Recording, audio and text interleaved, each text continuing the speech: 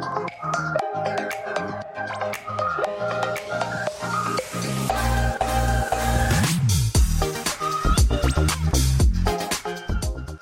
everyone, welcome to the Tulia Christian Fellowship Podcast. Thanks for joining us. If you'd like to give online, see upcoming events, or view our service times, please visit our website at tcf.church. Go with me back to Thursday evening. Jesus and the disciples are going to have their last meal together. It's the Jewish feast of Passover. And they gather in a borrowed upper room, and they have this meal together. And then at the conclusion, they have communion for the very first time. And they break bread, and they have wine, and they celebrate communion. And here's what happens. Jesus takes them from the Old Covenant, from the Old Testament, from the law, to the New Testament, into the new covenant. And because of his death and burial and resurrection, we live in the new covenant. Now, in the old covenant, if you and I lived in that time, it was based on one simple thing: obedience. If you obeyed, if you kept the rules, you were blessed. If you disobeyed or you broke the rules, you were cursed. You can go to the book of Deuteronomy and read it. Sadly, I know lots of New Testament Christians who still live under that. If you've ever had a tragedy or something in your life and you've thought to yourself, I wonder what I did, I wonder why this happened to me, well then essentially you're living under that old covenant. Because the Bible says you and I live in a new covenant. And it's a better covenant with better promises. The old is based on performance. The new is based on faith. I'm going to show you three things this morning to help you simply understand that.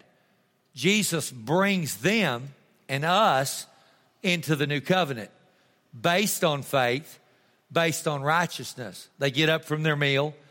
They go out into the olive grove, and Jesus prays.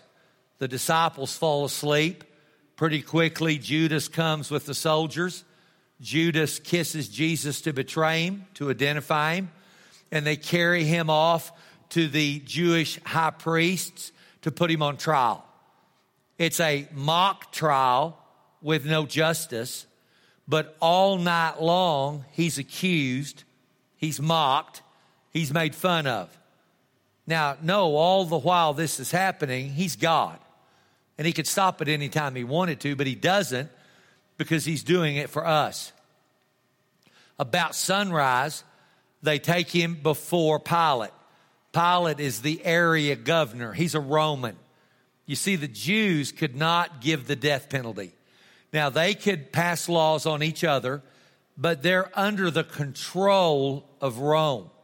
And so they're not allowed to give the death penalty. Only the Romans can do that.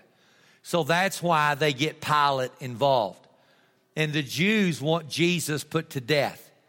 Pilate pretty quickly knows, I don't want to be a part of this. His wife had a dream. And in the dream, she told her husband, after the dream, you don't want to do anything to this guy. So he sends Jesus to Herod.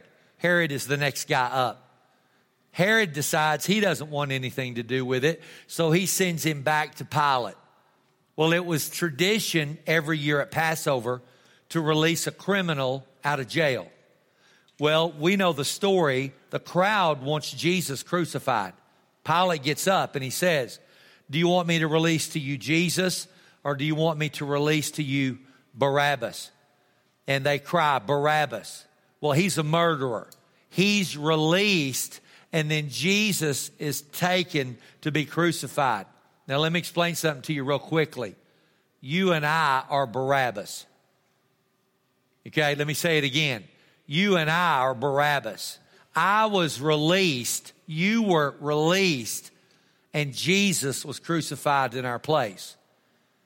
So he's taken out to be crucified, and he's nailed on the cross Friday at 9 o'clock in the morning.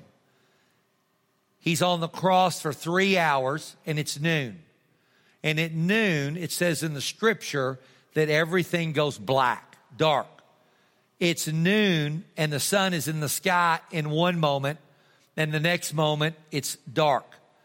And it stays dark for the next 3 hours. Even though it's noon, 1 o'clock, 2 o'clock, 3 o'clock, it's dark. At 3 o'clock, he dies on the cross. The Jewish leaders are going to celebrate Passover at sundown. And they don't want anybody on a cross when Passover starts. So they go to the Romans and they say, hey, go and make sure that everybody has died, because you see the cross was torture and it took hours to die. Make sure that they've all died. And if they haven't, then you know what they would do is they would take a club and they would break their legs. The shin bone would be broken with a club. Here's why. Because when you're crucified, you suffocate and you slump down and can't breathe.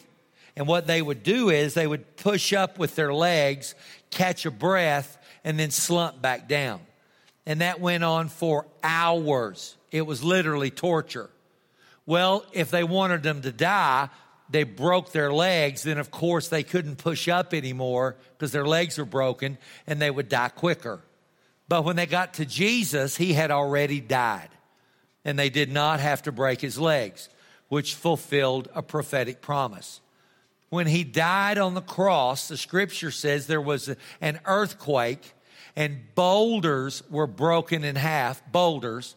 And then it says that graves burst open and many people came out of their graves, literally raised from the dead. People that were buried, people that had passed away. And it says they went into town to testify about Jesus. Now that's amazing to me. I don't know about you. He's taken off the cross.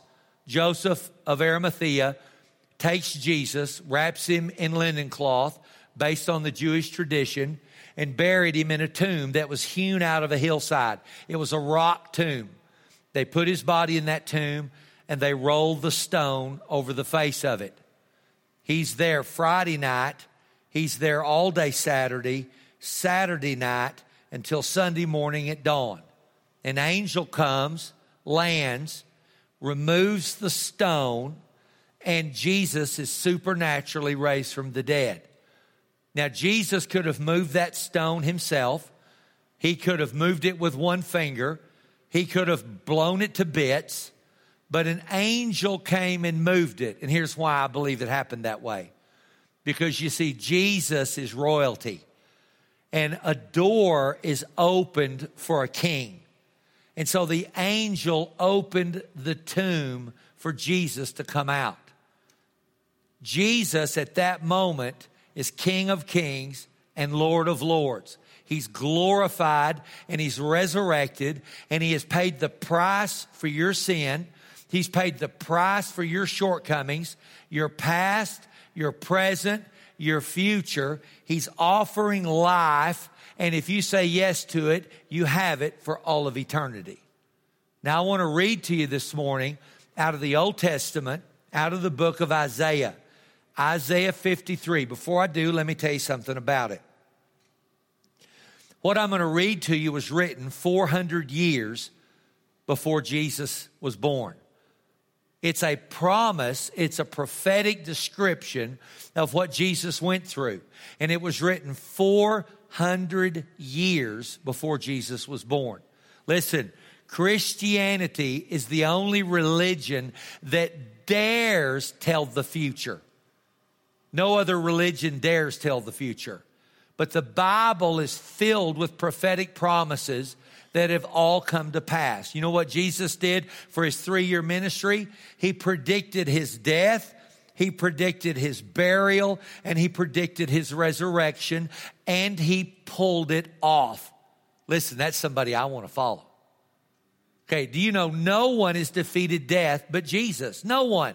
No other God, no other religion, no other leader, no other politician, no other hero, no one but Jesus. He predicted his death, his burial, and his resurrection. No other religion dares to do that. Now, in the time that I have, I want to do 3 simple things. I want to read to you what the description of his death is like in Isaiah, a 300, 400-year-old prophecy. Then I'm going to go to the New Testament and show you what belongs to you because of what's happened this weekend. So listen to what Isaiah 53 verse 1 says. Who has believed our report? He's asking a question. To whom has the arm of the Lord been revealed? For he shall grow up before him as a tender plant, as a root out of dry ground. Now, this is a description of Jesus on the earth. Are you with me? Let me continue to read. He has no form or comeliness, and when we see him, there's no beauty that we should desire him. Let me explain to you what that means. Jesus did not look like a movie star. He didn't look like Arnold Schwarzenegger. He didn't look like Tom Cruise. He didn't look like anybody that you think is good looking, anybody that you admire. Jesus did not look like that. He was a normal man. He looked like a normal man, just like all of us in this room are normal. He looked like a normal man. No one was drawn to him because of what he looked like on the outside. That's what it's saying. Let me continue to read. Listen to what it says. It says that he was despised and rejected by men, a man of sorrow and acquainted with grief. We hid, as it were, our faces from him. He was despised, and we did not esteem or respect him. Surely he has borne our griefs and carried our sorrows. Now, I'd like to make a point here. I know many of you in this room have experienced grief and have experienced sorrow. And I want you to understand, so has Jesus. And he understands what you're going through. Listen, nothing you're going through right now in your life are you facing alone. Jesus understands. See, there's nothing you can take to Jesus in prayer that he thinks, wow, I never heard of that before. Man, I never seen that before. No. The Bible says that he's been tempted in every way, just like we have been, yet without sin. So he understands. Amen? Let me keep reading. And we hid, as it were, our faces from him. He was despised. We did not respect him. He's borne our griefs. He's carried our sorrows. Yet we esteemed him stricken, smitten of God, and afflicted. But he was wounded for our transgression. He was bruised for my iniquity. And the chastisement of my peace is upon him. And by his stripes I'm healed. That is an Old Testament description of the price Jesus paid. Listen, he paid for my sin. He paid for my brokenness. And in its place, he gave me peace and he gave me healing. Amen? Now, I want to jump to the New Testament and I'm going to show you some amazing verses about what's been done for you and what belongs to you. The first one is Romans 3:22. Romans 3:22. You're going to love this. We are made right with God by placing our faith in Jesus Christ. Stop right there. Now listen, I want this to be simple and I want you to understand it. I bet there's not a person in this room that does not want to be right with God. Ever since I was a kid, I wanted to be right with God. Think about how people do all kinds of things trying to be right with God, don't they? People do all kinds of things. I've done things. I'm going to show you very simply this morning, there's only one thing you have to do to be right with God. And it says all you have to do is place your faith in Jesus Christ. Now, don't miss this. I did this when I was 12 years old in my mother's living room. And from that moment forward, I'll be 64 on my birthday. From my 12th year to my 64th year, every moment of those years, I've been right with God. Now, I didn't say I haven't sinned. I didn't say I haven't made mistakes, because I have. But the moment I accepted Jesus as my Savior, the moment you accepted Jesus as your Savior, the Scripture says you were made right with God. Amen? All right, look at it. I've been made right with God by placing our faith in Jesus Christ. And look at this next sentence. And this is true for everyone who believes. How many of you in here believe? Okay, well then it belongs to you. Amen? Amen. It belongs to all you girls and one gentleman. Amen. Right here. It belongs to anybody. And that's what it says. No matter who we are. Let me show you the next verse. Romans 3:25. I love these verses. For God presented Jesus as the sacrifice for sin. People are made right with God when they believed that Jesus sacrificed his life, shedding his blood. How many of you this morning believe that Jesus sacrificed his life, shedding his blood? Amen. All right. If you do, then according to this promise right here, you're right with God. This sacrifice shows that God was being fair when he held back and did not punish those who sinned in times past. Listen to me. You've been forgiven of your past. You've been forgiven of your present. And you've been forgiven of your future. It was all put on Jesus Christ. And the moment you accepted Jesus Christ as a sacrifice for your life, the scripture says when he died on the cross, when he rose from the dead, you believed that, you were made right with God. Let me show you another verse. I want to go to Romans 4:25. Jesus was handed over to die because of our sin. You could put the word "my" in there. Jesus was handed over to die because of my sin. There's something I need you to understand. The Jews did not murder Jesus. The Romans did not execute Jesus. Jesus gave his life.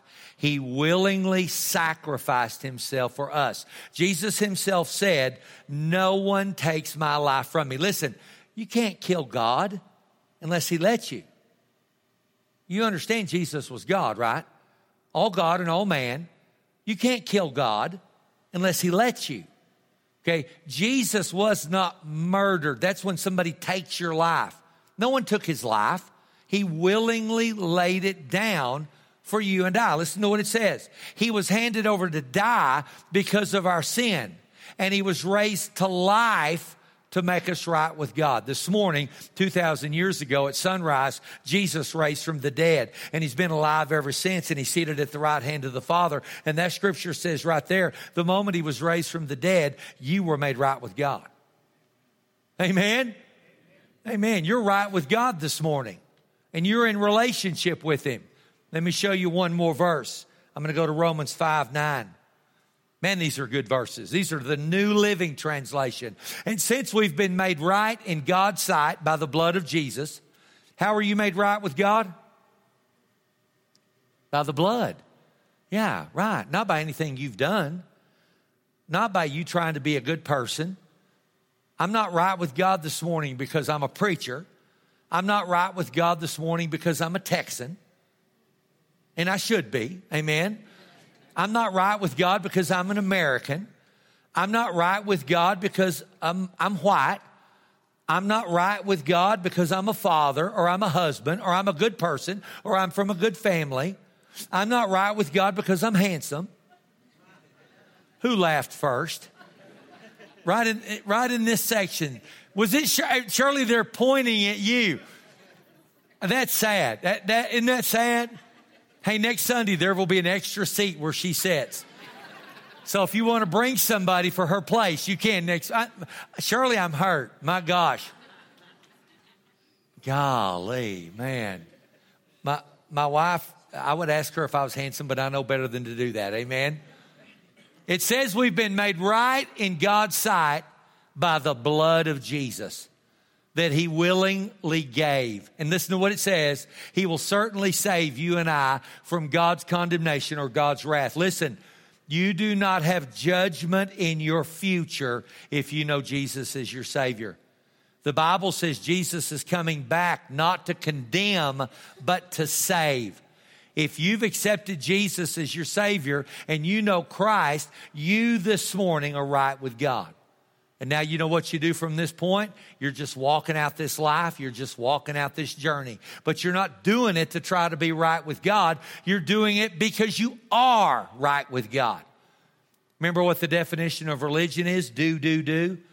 The definition of Christianity is done, done, done. I'm right with God.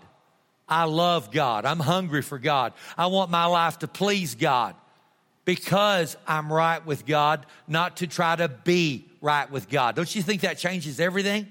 Absolutely it does. It changes my whole motive every single day. You know, when I was a kid and I would be in trouble, of course, you don't want to be around your parents. You know, you kind of try to avoid them. I mean, if you've ever been in the wrong place at the wrong time and been disciplined, I had that happen in my life when I was a kid. You've done 100 things wrong and they don't do anything to you. And then you're just at the wrong place at the wrong time and you get a whipping to make up for all the stuff that that didn't happen, right? Okay, listen, if you think God is angry with you, do you know what you do? You stay away from him.